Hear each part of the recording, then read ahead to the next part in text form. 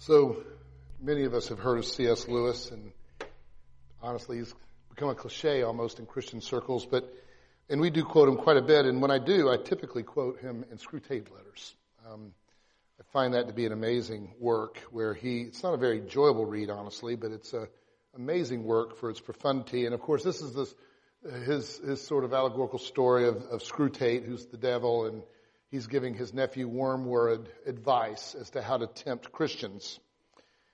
And one such temptation or a piece of advice goes like this. If your patient, that is a Christian, a young Christian, to be tempted, if your patient can't be kept out of the church, he at least ought to be violently attached to some party within it. Now, I don't mean on real doctrinal issues. About those, the more lukewarm he is, the better. The real fun is working up hatred between those who say Mass and those who say Holy Communion when neither party could possibly state the difference between the two. You know, many have taken that passage and others like it where Lewis is talking about Christian unity and seemingly dismissing that there are real issues that Christians need to believe. And of course, I think this passage, he makes it clear he's not doing that. C.S. Lewis, and even in the Screwtape letters, he's very, very clear that his understanding of the church, and he means the organized church, is an essential element of the gospel and Christian spirituality. But it is curious that in this day and age, you would read this kind of a passage, and I've seen it actually used to make the case that if you think about it, that somehow the church, that is the church that is organized and all of its, quote, denominations, is rooted in the fact that the disunity of the church is rooted in the fact that there is organized church. And I'm sure you can probably understand that. I can. In fact, if you were to ask your friends, that are not believers, perhaps you're not a believer yourself, and that's fine. We're glad you're here. If you were to ask someone, what are the things that really prevent you from becoming a Christian? And there was a survey done on that not long ago, and of course, right at the top is the hypocrisy of Christians. Now, just on the side, the hypocrisy of the Christians is kind of ironic because if it's true Christianity, at the very core of true Christianity is that we profess to be sinners. And therefore, don't be surprised if I actually act like one. And I will at times. And yet we're in a journey seeking God's grace to of course, deal with that. But the other, number two, is always the disunity issue. It's the way in which I see Christians and they don't have unity. There's so much disunity. And you could be speaking of all kinds of unity, It could be organizationally speaking unity, as in all the different denominations. It could be just the way in which Christians, treat each other, get into factions. You hear horror stories about churches and the way that they divide and they split and things of that nature. So, I can get it. I used to say the same thing. It is ironic, though, because and this is coming out of a long 350-year tradition, but the very things which I think we tend to associate with disunity, things like joining a church, the whole issue of membership, that's the problem. If we're all just kind of not members of this or that, then maybe we would have more unity. Or the issue of organizing a church. If we just quit organizing churches and just being Christians together, or the issue even of having officers, elders or shepherds or some kind of governing body. Now, the problem, of course, is that if you read the Bible, there's just so many things that would be absurd if you didn't have some of that. But I'm not here to, that's not my point today. My point is to actually beg the question, what is unity? And it's interesting that, well, let me just take you back. Let's say you were part of this tradition, our tradition, Presbyterian, and and you are part of a group that wants to become a church. Well, here's what would happen. And this has been in the books for hundreds and hundreds of years. A member of the organizing commission, that is a commission of the church, the Presbyterian Church, would meet with this core group, and they would look at this group and they would ask them this question. They'd say, we do this to this day. We did it down in Fairfield, for instance. Do you, in reliance on God for strength, solemnly promise and covenant that you will walk together as a particular church on the principles of the faith and order of the Presbyterian Church, and that you will be zealous and faithful in maintaining the purity and the peace of the whole body? The purity and peace. What's interesting here is that it views the organizing the church as a pursuit of not just purity, but peace. It's a peacemaking endeavor. And what's really interesting, as you begin to see, is that peace and purity are not contrasted. And because that's the way I typically think of it. You know, I think of purity, well, it's for the sake, it's in pursuit of purity that we get into all our fuss, and it threatens our unity. But they see peace and purity as actually codependent in the way they stated it. Okay.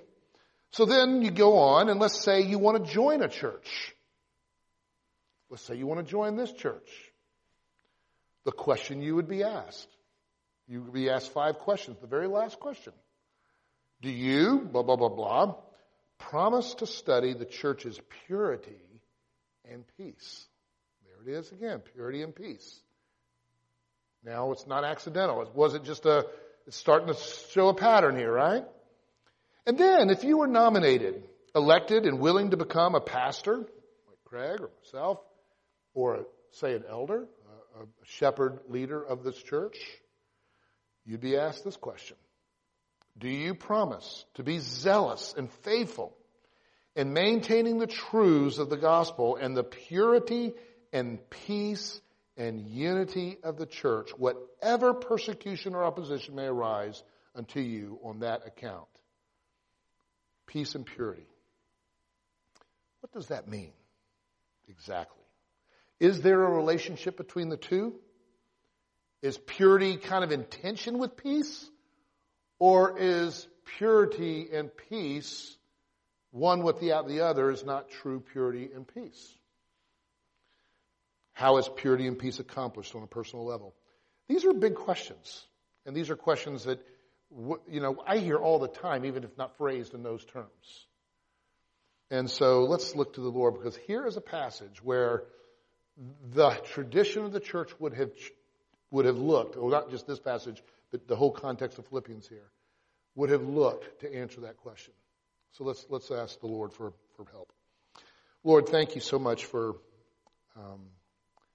the warning that we heard through C.S. Lewis, and we grievingly confess that it's a serious issue, because we do confess that there's much disunity among those who would describe themselves as Christians. It haunts us, Lord, because we know that you gave the world permission to judge us, our authenticity, by our love one for another. It haunts us, Lord, that Christ prayed for this unity, this peace and purity, his last prayer for us. Make them one as, Father, we are one. And so, Lord, help us to know what that means, and especially in a way that's relevant to our lives today. We pray in Christ's name. Amen. Well, you heard the passage in Philippians, a fairly short passage, which will encourage you on a day like this. But it is a passage that you could put together and see that it's divided into 2 major commands. Command number 1 is stand firm, there in verse 1.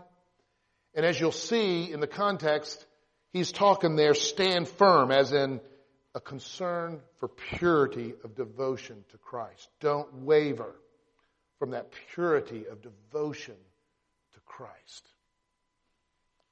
And then the second command, verse 2, is be of one mind.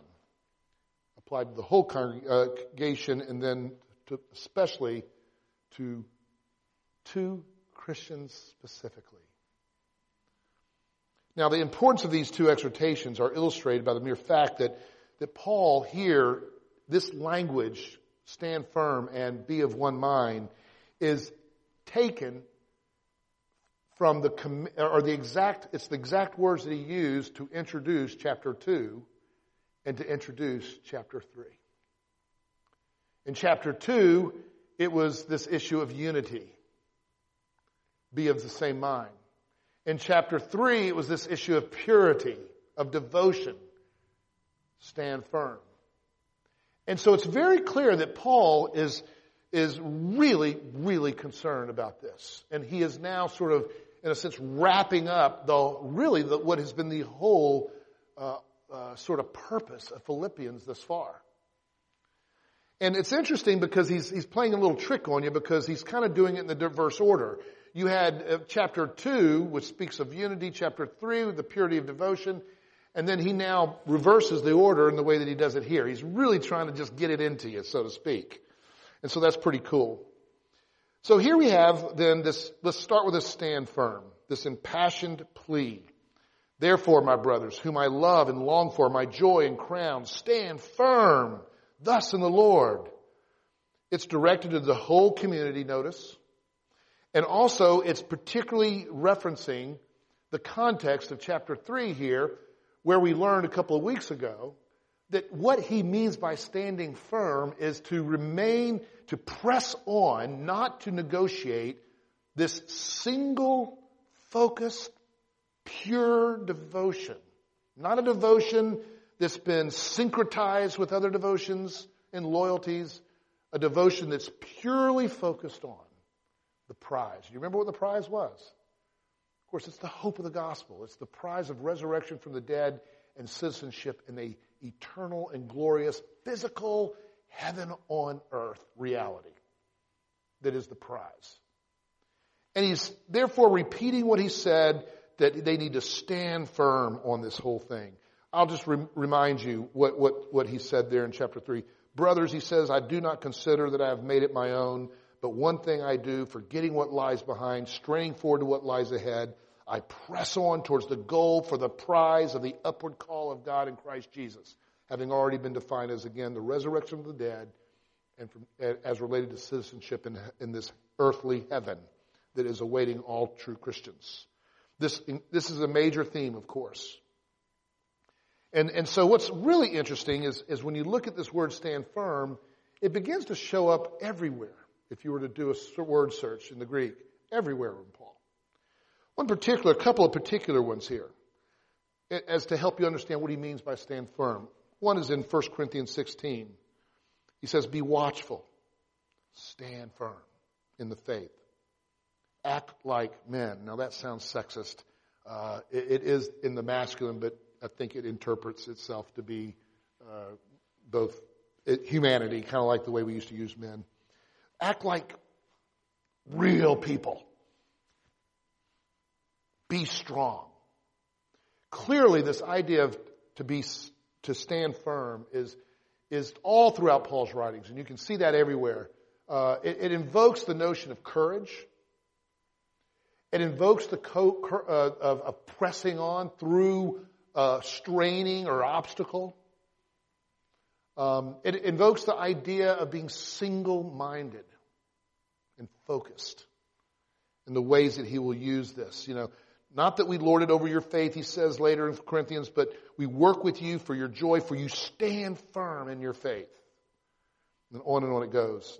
Now, of particular interest in this passage is the way in which then Paul relates this theme, standing firm in the purity of focus concerning the hope of the gospel, to then this specific appeal at verse 2 of peace. And so, look at what we do here. We move from stand firm, and again, speaking to this purity of devotion. And then that begins to relate to the issue of peace or unity. Now, what I want you to hear me say before I start rattling this off, but I'll just tell you what I'm going to say and then I'm going to say it, is instead of thinking of peace and purity as a tension, as in it's kind of like two opposing, excuse me, I'm getting a little cold here, two opposing sort of ideas. It's hard to be one when we're trying to always be pure. It's hard to be pure when we're always trying to be one. Because we typically think of ecumenism maybe sometimes as an exercise of compromising our beliefs in order to sing Kumbaya together. It's that kind of thing. So there's this notion sometimes that unity requires that we limit sort of our essential doctrines.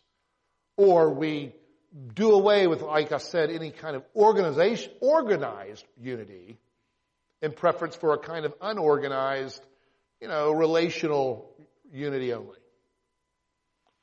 I'm going to argue, or what Paul's going to say very clearly, is that he's been playing these two together because he says you can't have unity without purity, and you can't have purity without unity.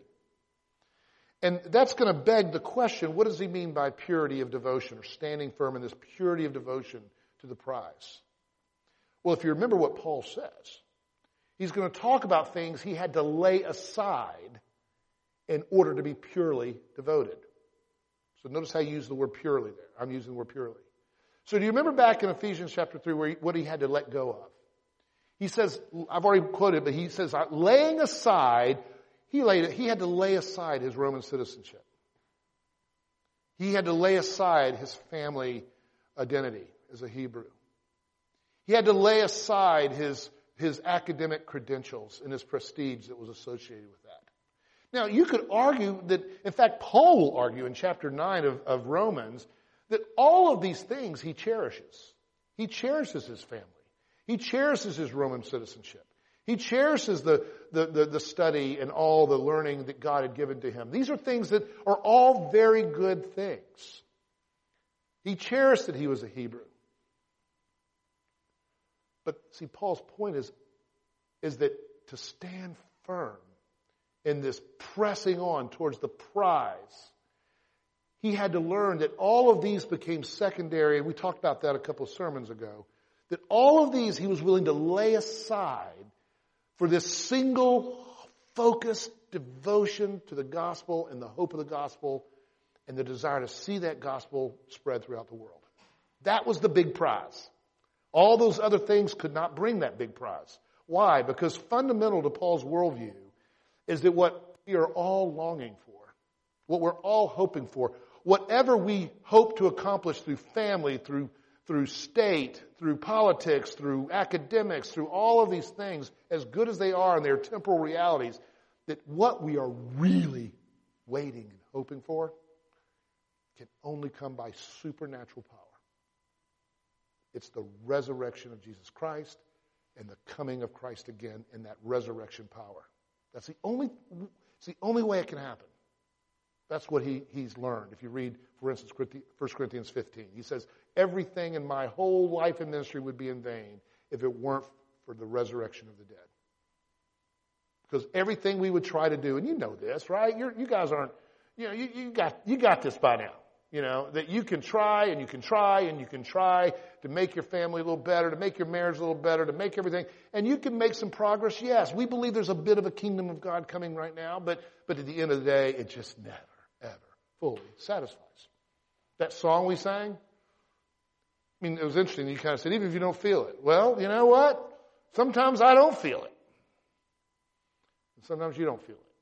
Because it's just not really whole yet. It's not full yet. So what Paul is talking about is a devotion, a purity. He says it in Corinthians, I pray that you are going to lose sight of the simplicity and purity of devotion to Christ. And in order to have that kind of devotion to Christ, and therefore to put everything aside if and when it's going to in any way diminish the missional power of the gospel. For the sake of the gospel, Paul would say what? Things like, I'll be a Jew to the Jew and a Greek to the Greek. Now, he's not saying, he likes his Jewishism. He likes his Jewishness. That's not an anti-Jew thing. That's him saying exactly what Paul said in chapter 2. When he says, have this mind in you, which is also in Christ Jesus. What did Jesus do? You remember? He laid aside.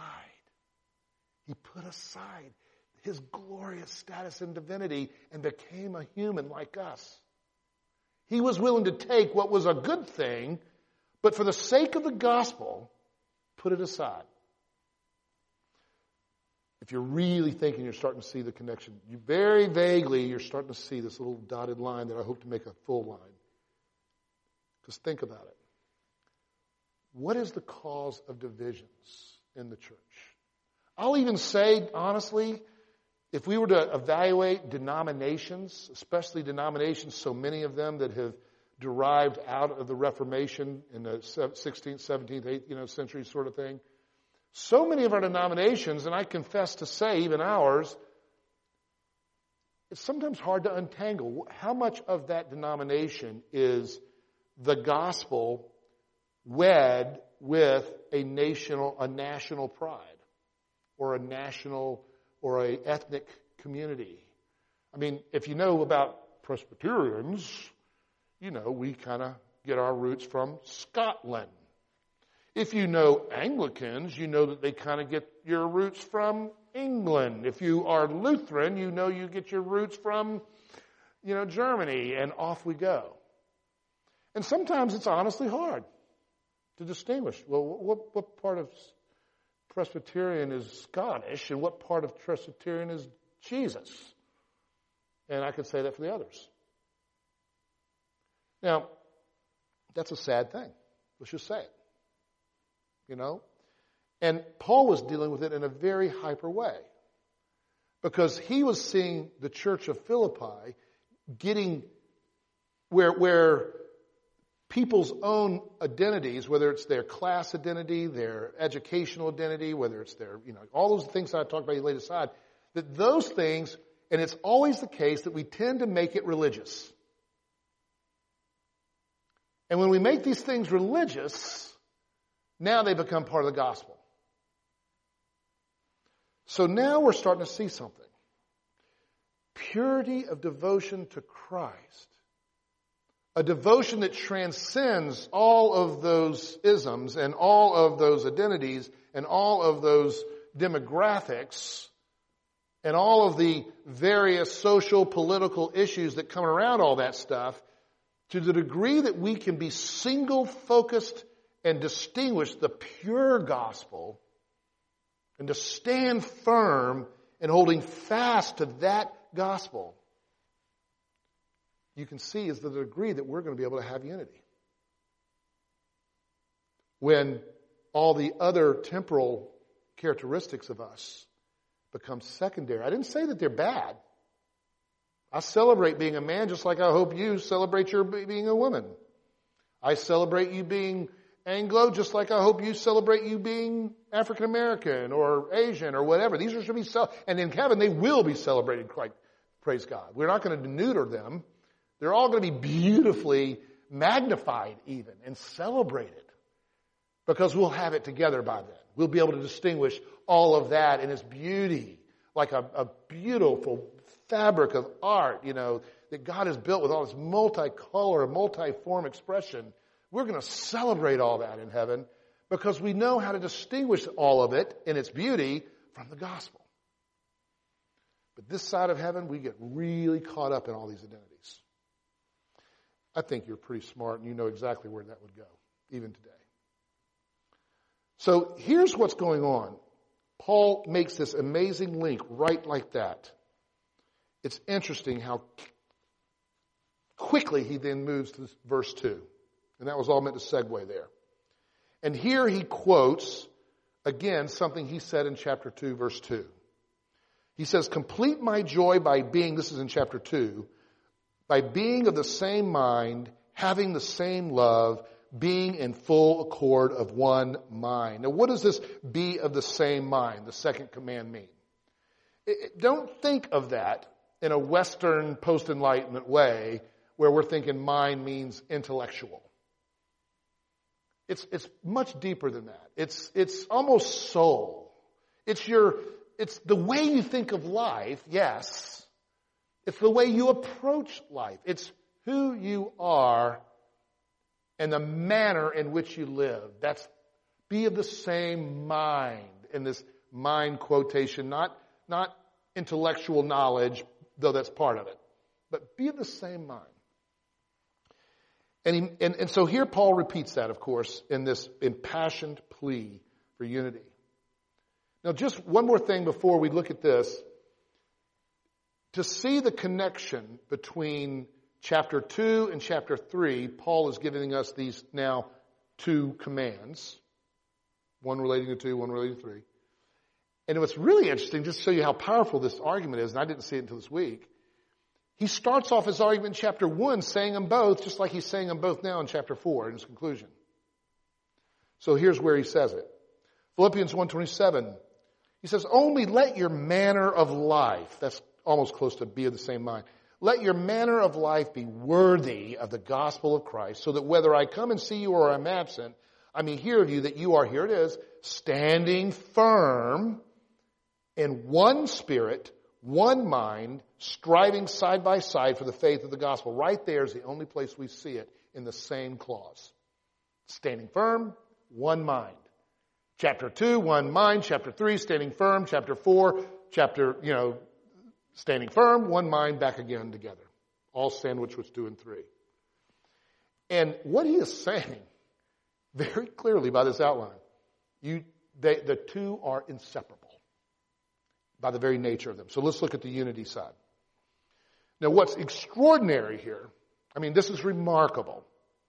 In fact, this is the only time I can think about it. Maybe, Craig, you can correct me on this. But I can't think of another time where when Paul is admonishing someone, he calls them out by name. This is a pretty big deal. All the commentators are going ballistic about this. What does this mean? Remember what it said? I entreat Judea and I entreat Syntyche to agree in the Lord. That word, by the way, in the English is the translation, to be of one mind in the Lord. Now, what does he mean by this? What does it mean that he specifically named these two people? These are two women who were in Philippi. And what we know about them is what we see right here. And so, here's what we need to ask. First of all, what is the significance of these two women? And how does that relate to the kind of the nature of unity that Paul's talking about? So first, what do we know about these women from this text?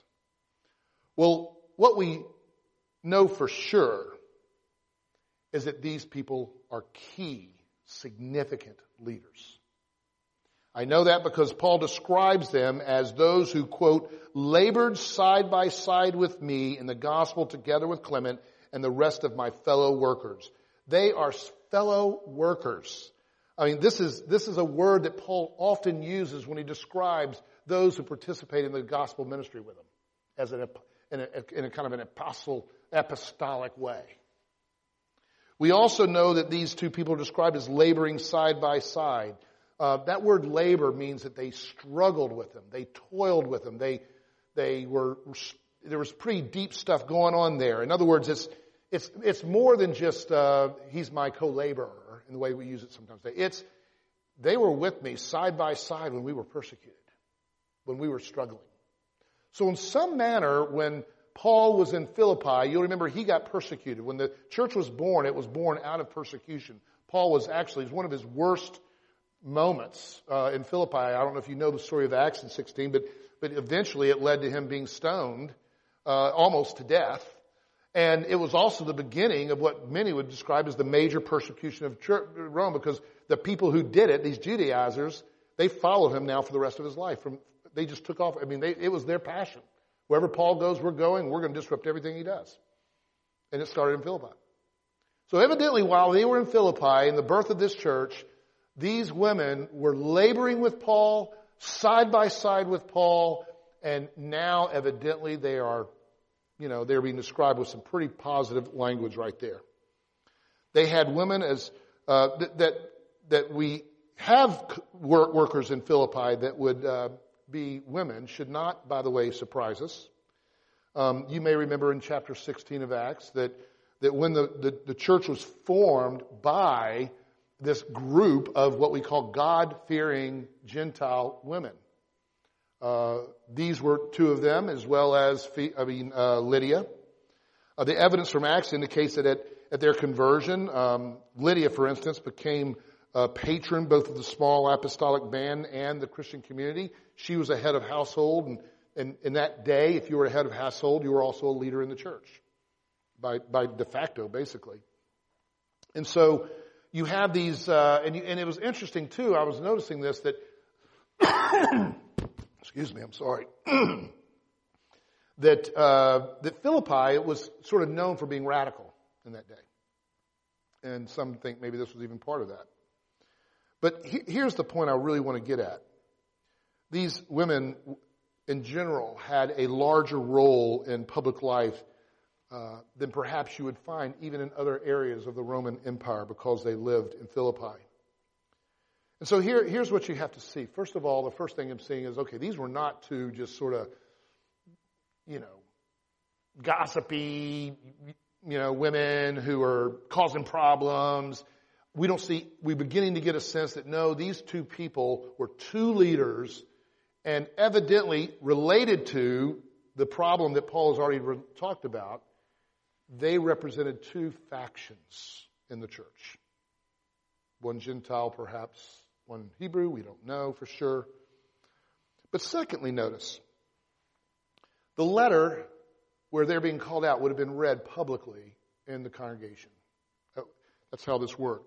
Apostles' letters would come, they would have a congregation, and it would be read publicly. It's to the great credit, you could argue, of the Philippian community and of Judea and Syntyche in particular, that Paul considered them mature enough to be able to handle such an unusual admonition.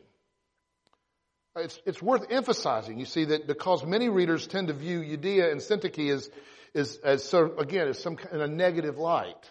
Troublemakers in an otherwise model church.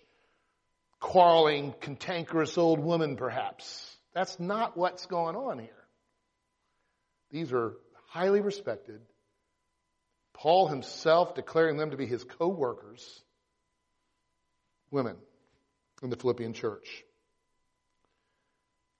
Now, just a couple of notes here. I don't want to spend time on it, but then he invokes some unnamed person to help mediate their coming together. We don't know anything about this person. Some have speculated it might be Luke. Most likely it was probably a local pastor of some sort. We don't know. So he invokes this unnamed person to help mediate. That sounds very much like Matthew 18, when two people are in a problem. Let's get someone to mediate it. He also invokes Clement. This is not the Clement of church history. This is someone we really don't know who he is. But evidently he was some significant leader there as well. But what I want you to hear first of all then is that therefore there is this amazing focus for Paul on the essentiality of unity for the sake of purity. Keep them together. And finally then, let's look at the nature of unity itself here. It's interesting, the same verb used here and in verse 2, in chapter 2, verse 2, have the same mind, you remember, is the verb he urges the Philippian church to follow after in his own example. And it's interesting that he contrasts that in this passage, in chapter 3, verse 15. He contrasts that with those who have set their mind on earthly things. Now, what do you think an earthly thing is? I think most of the time we tend to think of my love of drinking, my love of sex, my love of money, earthly things. And indeed, there's relevance to those things perhaps. But if you look at Paul's argument here and a very similar argument in Corinthians, it's pretty clear what he's talking about are not bad things, but good things. Good things that bring about all kinds of earthly power, prestige, privilege. Like, again, education, Roman citizenship versus being Greek, or on it goes. And so you begin to get this pattern here that that I've already set up for you. And he then describes, he says, the problem with these dogs, that these two women are not, is that they allowed their appetite for power, privilege, and prestige to leverage their temporal identities and loyalties in a manner that compromised a purity of devotion to the gospel and putting it first in the life of the unity of the church. And so it's pretty clear to me that what's happening here is that you have basically, you could say there's 5 types of Christian unity. And maybe this will help you a little bit. I get these 5 types by a guy named John Owens in the 17th century who studied it.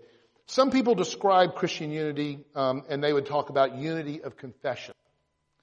That would be a kind of unity that says you and I we can come together and organize ourselves together into a family of God because we confess the same things, doctrine, if you will. So it's a unity that we would describe as having a consensus as to what the Scriptures principally teach about the gospel. We have a confession of faith. And that's good. So in some sense, you see unity, and this is why we need to remember that unity is a little more nuanced in Scripture. And you could have some unity without having other unity. So I may, for instance, have unity with a lot of churches because we more or less share the same theology of what we believe. Maybe put it in different forms, like Westminster, Heidelberg, some other confessions. But we could share unity and say we're going to have unity and use multiple forms to do that. Some denominations do that. I think it's a good thing, actually. But we might not share unity about what we would describe as order. Order gets to the issue. If the unity of confession gets to Christ as prophet, unity of order gets to Christ as what? King. How does he govern and rule his church? Now, there are churches that are, say, 3 major things that we have out there. Some churches say, well, God governs his church through a congregationalist-based governance. Others will say, no, it's a hierarchical-based governance. So say congregationalism over here. I just mentioned Anglicanism here, hierarchical. And then there's another group that says, no, we do it by representative council. We call that a session. That's Presbyterians and others like us. Those are basically 3. So you could say, for instance, hey, you and I have unity of confession, but we really don't agree that this is the way Christ governs his church, so we're going to be governed this way even though we have the same confession of faith. And then there's the unity of what we'd call sacramental unity. That's a unity now that goes deeper into the reality that to the degree that we share the gospel of grace and are united to Christ, even if we got a lot of other things wrong with us, to the degree, or differing things about us, to the degree that we share that union in Christ, we share the Lord's table. So for instance, you'll notice here, when we do the Lord's table, we frequently make the point that this is not a Presbyterian table. This is not a table that requires that you adhere to this form of order. It's not even a table where you'd have to come by as subscribing to all the things that we believe are in Scripture doctrinally. As long as you share in the very core of union with Christ by grace through faith, this is a table that we share in. So right off the bat, I'm beginning to give you a little more interesting picture. If you talk to someone, we're just against, organization. No, see, on the one hand, I'm going to say, if we could check off all 3, we have more unity, not less. But on the other hand, we're not going to say that just because we can't check off all 3, we have no unity. So I'm just saying that's a nice little advice. When you talk to someone about this issue of Christian unity and love and all that, it's not quite so either-or-ish. We can have unity, but we'd like to have more unity, right? But my point in saying all that, real quickly, was I don't think that's anything to do with what Paul's dealing with. The kind of unity he's talking about is what others would describe as the unity of gospel mission. What I mean by that is that Paul is clearly addressing this multinational, ethnic, class context of a church. All things that are not bad in themselves, but things that have become too important in a manner that then diluted the purity of devotion to Christ. And so they are exhorted to do, by way of Scripture, is I entreat Euodia and I entreat Syntyche to agree in the Lord. Agree what? On what is the pure gospel mission, the hope of the gospel. And I think that's where this is all going. Finally, I want to say one more thing. Notice something maybe throughout this, verse 1. Notice the love that Paul had as he said this to these people. In other words, the most striking feature I find of the two appeals here being brought now together, purity is peace and peace is purity. The most striking thing that I see here by these two appeals that relates directly to the matter of Paul's love. It's almost as if he's just mediating the love of God through his love for this church. I mean, did you notice how it went, the remarkable elaboration that Paul used here? I mean, he could have said, like he always normally does, and addressed them as brothers and sisters. But no, he says, my brothers and sisters, my beloved. And then he goes on to say, those whom I long for, my joy, my crown. You see, the appeal itself is being followed by the repetition 2 times of beloved ones, beloved ones. I mean, this is a profusion of modifiers in a single phrase. And what do you think the point of that was?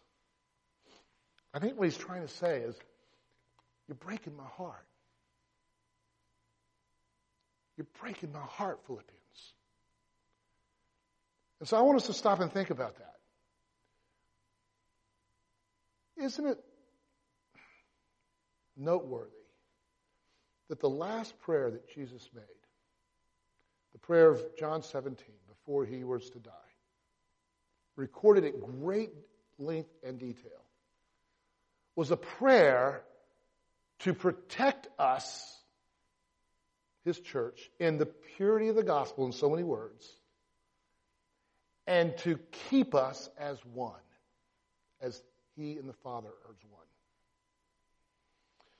You know, some of you have children, not many here, I guess, but I see a couple. I think it's the only metaphor I know that speaks to how powerful that prayer is in John 17. During the Civil War, there was a man named Charles Hodge, great theologian in the 19th century. Wrote profusely theology. We study him even to this day. His son, wrote a biography of him. Was the first to write a biography. In fact, and there's a whole lot of history surrounding that biography because he almost someone else was going to do it, so he rushed it to the press to get it done. And what we discover now, from a historical, going back in history, is that Charles Hodge lost his mind at the end of his ministry. He went insane. And everyone who knows him by testimony says what happened to him was it broke his heart to see his students, to see his church divided and fighting each other. And I don't know that it's possible for me to convey. You see, it's not like if my kids, Stephen, Nathan, Anna, we're not talking about, watching them fight in the backyard kind of division here. I'm not talking about that. I mean, what would happen if I saw my children, who I love, not just fighting, stupidly, but I mean there was a real schism between them where they weren't talking to each other anymore. They can't be in the same room together kind of stuff. Where they're not sharing the inheritance, the love, everything that my wife Lisa and I tried to give to them. It's all just broken apart. It'd break my heart. It would absolutely break my heart. I would consider myself a failure if it was that horrible. Now, I want you to imagine your Father in heaven. As we are knowing him through the Gospel of John 17 and the last priestly prayer of Christ. Lord, protect them. Save them from all the things that would take them from this hope of the gospel.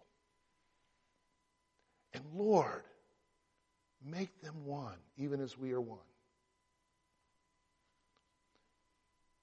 This issue of unity is a big deal. Imagine how it breaks God's heart when he sees his church passive-aggressively throwing barbs at other portions of the church, not actively but passively.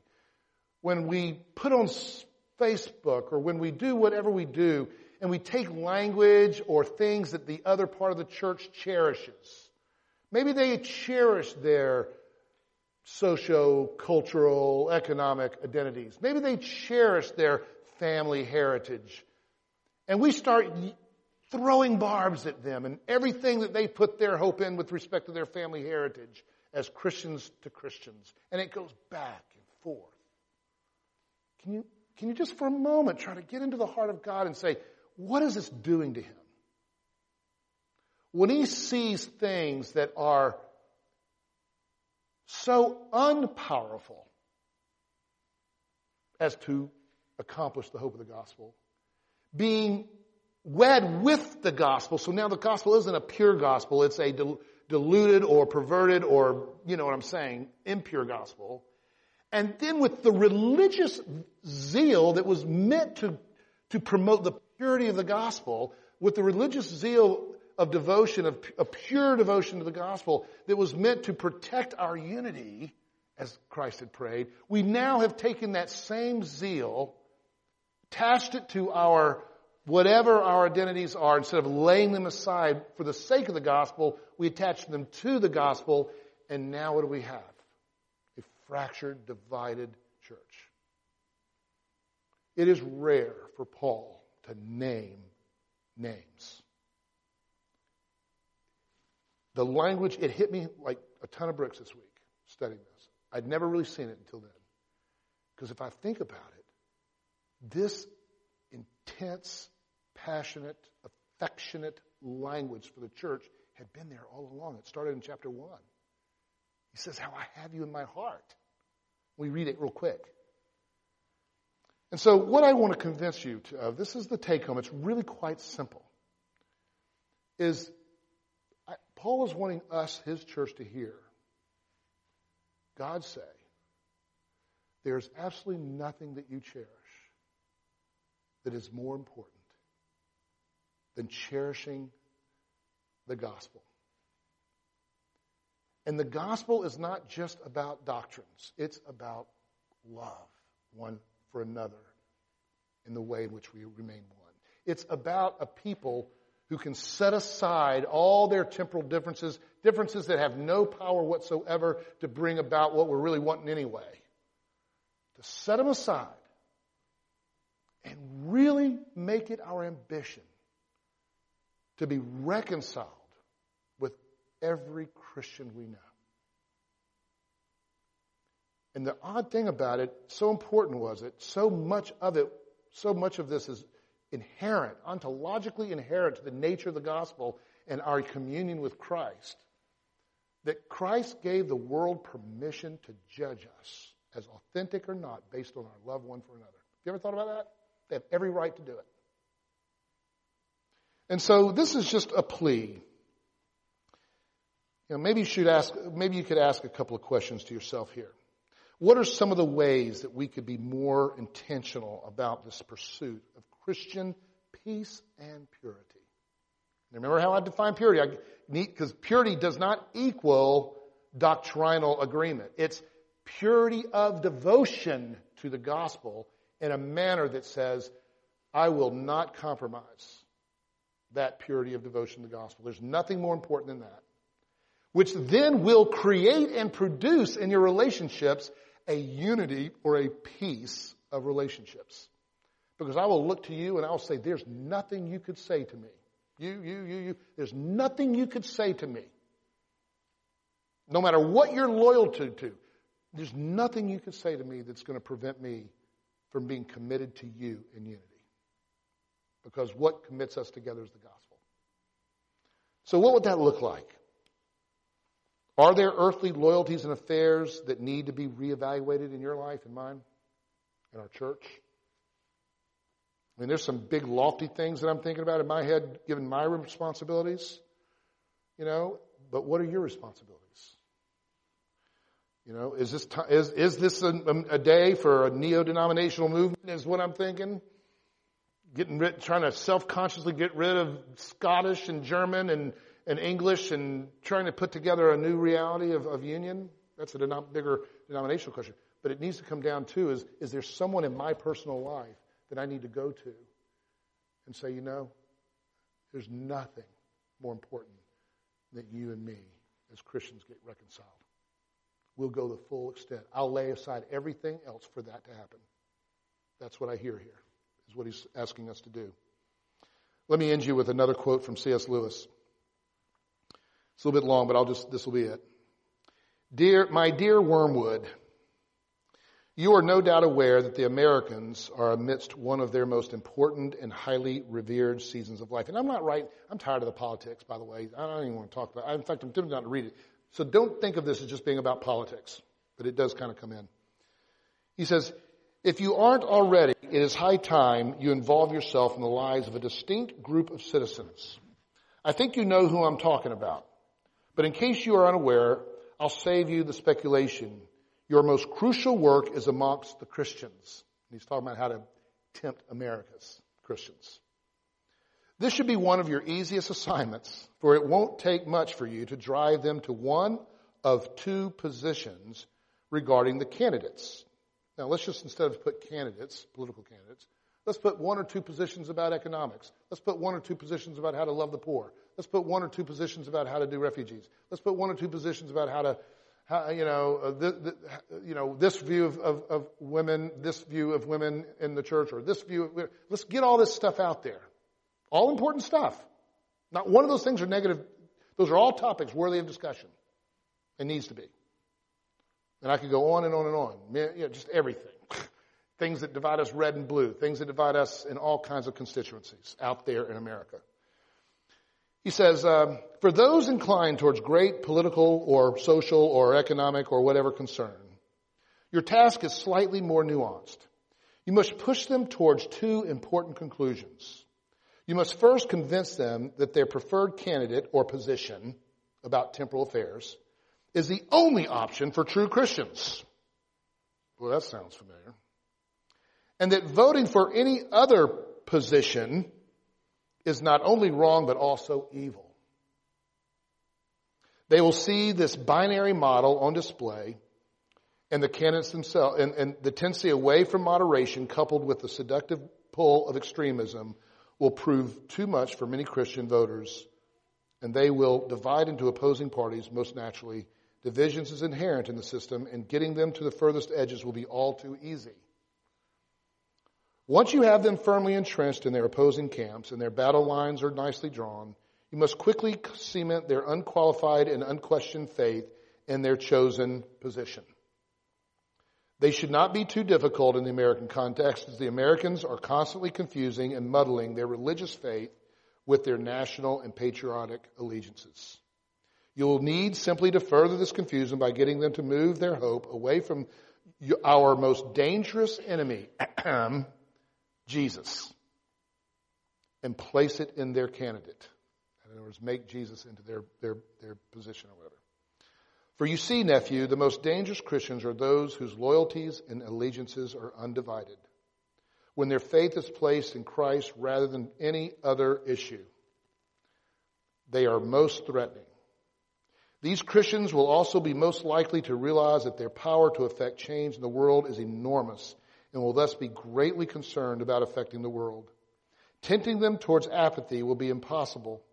And once they realize that their holding to whatever position, here the word voting, is only one small and relatively minor way of bringing about their desired change, we, my nephew, are more or less doomed. Amen.